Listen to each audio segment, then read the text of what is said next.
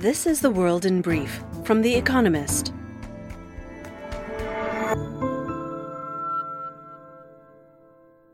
Our top stories.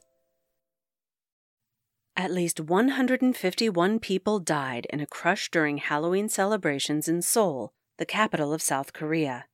Another 82 were injured, and the city received 355 missing person reports. The president, Yoon Suk-yeol, promised to, quote, thoroughly investigate the cause of the tragedy, which took place in the Itaewon district, a popular area for nightlife.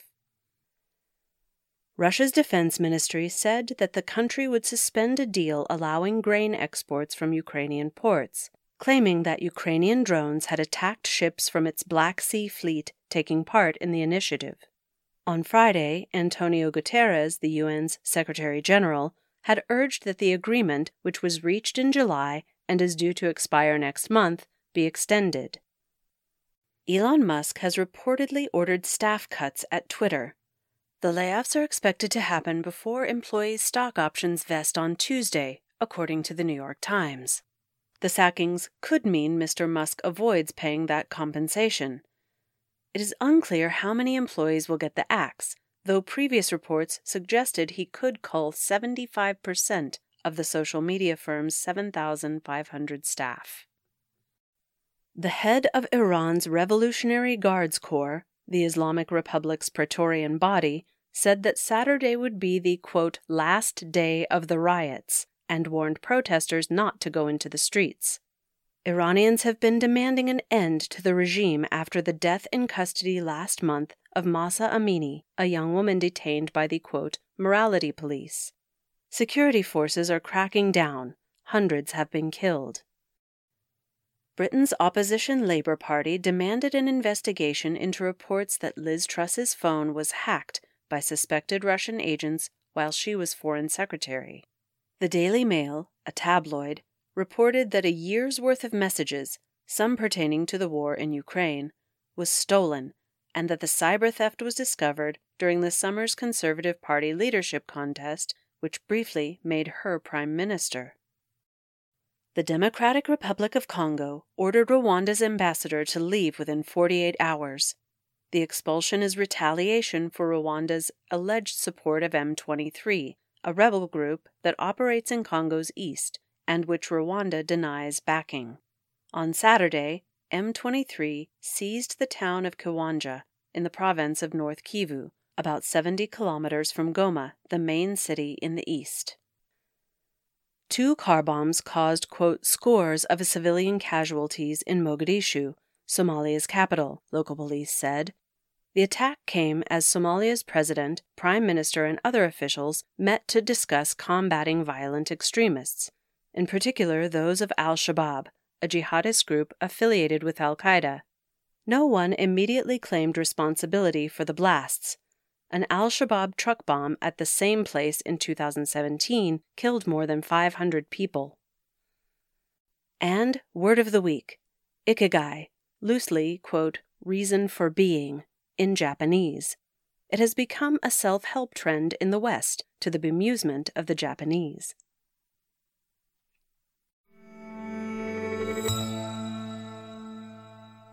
And now, here's a deeper look at the day ahead. Brazil's toxic presidential runoff. Brazilians will decide their country's fate on Sunday in the most consequential presidential runoff of recent times. Jair Bolsonaro, the populist far-right incumbent, has claimed, without providing evidence, that the elections might be rigged.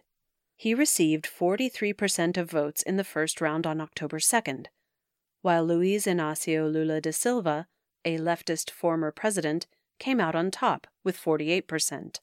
But the gap is closing. The Economist's poll tracker shows Lula on 52% and Mr. Bolsonaro on 48%. Given the margin of error, that is technically a tie. The campaign has been vicious. The candidates have accused each other of communism, Satanism, cannibalism, and pedophilia. There have been 1,700 complaints about employers coercing employees to vote their way. A politician allied with Mr. Bolsonaro threw grenades and fired a rifle at police attempting to arrest him this week. more turmoil may be coming. Taking a page from Donald Trump's playbook, Mr. Bolsonaro has suggested he may not accept defeat.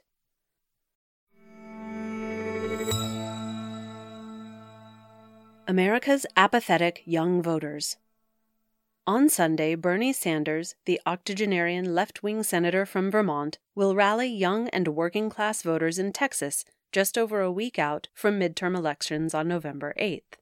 While Democrats' bid to unseat Greg Abbott, Texas's Republican governor, is unlikely to succeed, some House seats are up for grabs. Turning out young voters may be key to winning them. Mr. Sanders faces an uphill battle. Young voter turnout in Texas was 41% in the 2020 presidential election, but turnout is much lower in midterm elections, in particular among young voters. A third of respondents aged 18 to 29 told pollsters from The Economist/YouGov that they are paying no attention to the midterms. Fewer than half say they will definitely vote. Nearly a quarter said voting was simply too inconvenient, and yet some local officials seem intent on making it more so.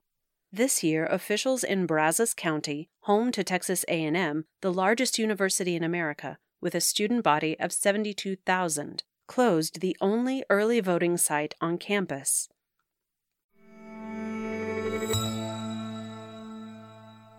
The curtain closes on a controversial golf series. A divisive season ends on Sunday with the final event in the LIV Golf Series at the Trump National Doral Course in Miami. Soaked with Saudi money, the new competition has offered elite golfers a lighter and more lucrative schedule than the established PGA Tour. But splitting the field has diluted the competition on both circuits. It has also caused huge disharmony among the top players. Some, such as Rory McIlroy and Tiger Woods, refused to take LIV loot. Others, notably Phil Mickelson and Dustin Johnson, decided that the moolah was too much to turn down. Over the winter, lawsuits brought by both sides are expected to progress. 3 LIV contracted players are suing the PGA Tour, accusing it of acting monopolistically, while the PGA Tour is accusing LIV of interfering with its player contracts. No one expects a truce by the time LIV returns for its second season, most likely in February, with an even bigger purse.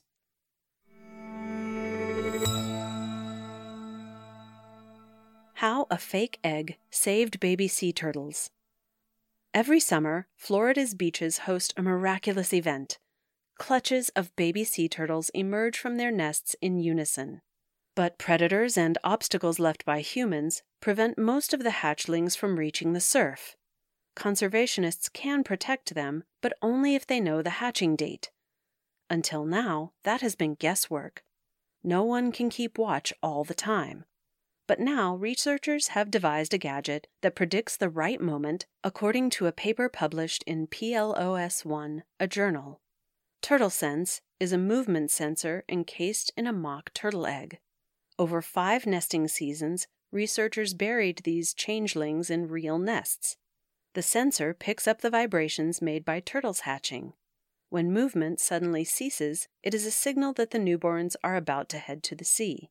Normally, they emerge together exactly 2 nights later.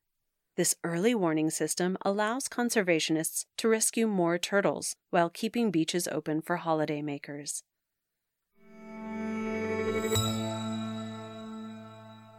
Weekend Profile: Li Qiang, China's probable next prime minister.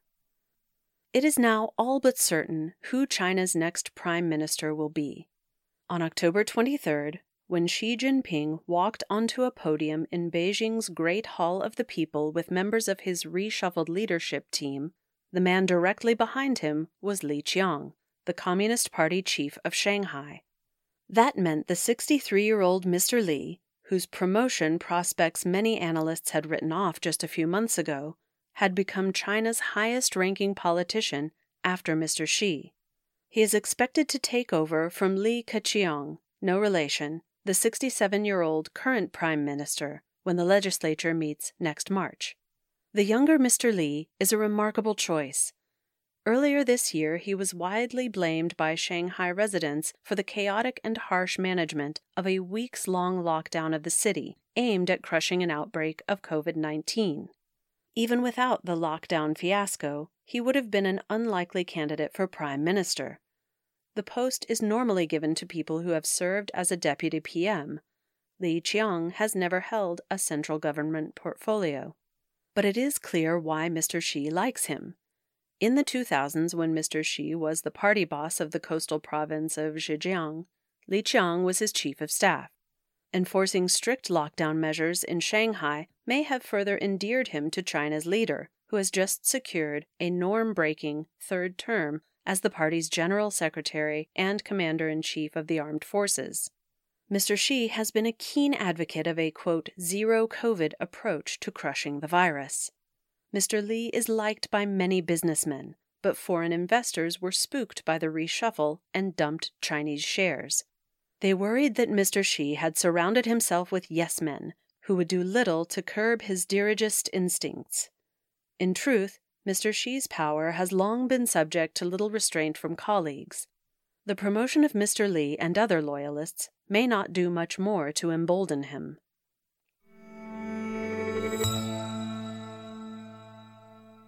This week's quiz winners. Thank you to everyone who took part in this week's quiz. The winners, chosen at random from each continent, were Asia, Tetsuyuki Mariyama, Ito, Japan. North America, William Gibson, Weston, Connecticut, America. Central and South America, Alvaro Tomas, Panama City, Panama. Europe, Borislav Stefanov, Sofia, Bulgaria. Africa, Kilian Christ, Nairobi, Kenya. Oceania, Rob Walton, Wainui, New Zealand. They all gave the correct answers of The Chronicles of Narnia, Isaiah Berlin, Ruth Bader Ginsburg, Esther Williams, and Billy Joel. The theme is books of the Bible: Chronicles, Isaiah, Ruth, Esther, and Joel. Come back on Monday for the beginning of next week's edition and your chance to win. And visit the Espresso app for our new weekend crossword, designed for experienced cruciverbalists and newcomers alike.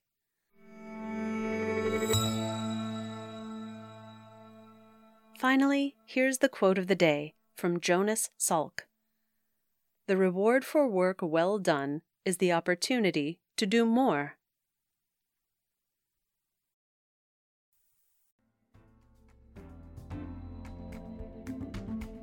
That's The World in Brief from The Economist, available 3 times every day of the week. You can also hear interviews and analysis from our journalists, including our current affairs podcast, The Intelligence, on your podcast app. And subscribers to The Economist have access to each week's full edition in audio. Just download The Economist app to start listening.